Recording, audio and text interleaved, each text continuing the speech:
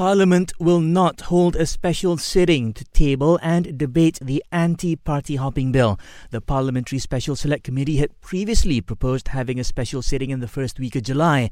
However, the de facto law minister says the PM has decided against it due to the costs involved, while many MPs will be abroad on official work. This means the anti-hopping bill will be tabled in the next scheduled parliamentary meeting, which will start on July 18th.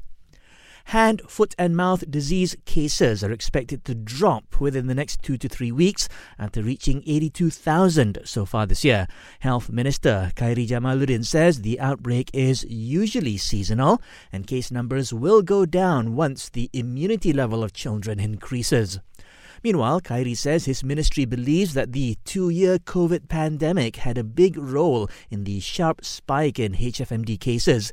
It's because the pandemic prevented children from spending time outdoors, and this reduced their immunity to the HFMD virus.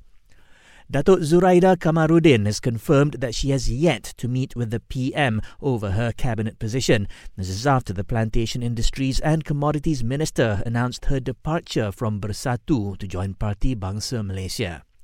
Meanwhile, Parti Bangsa Malaysia has officially declared Zuraida as a member of the party and named her its president-designate.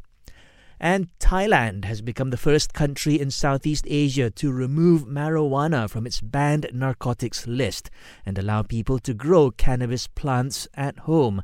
However, Thai authorities said that recreational marijuana use is still banned.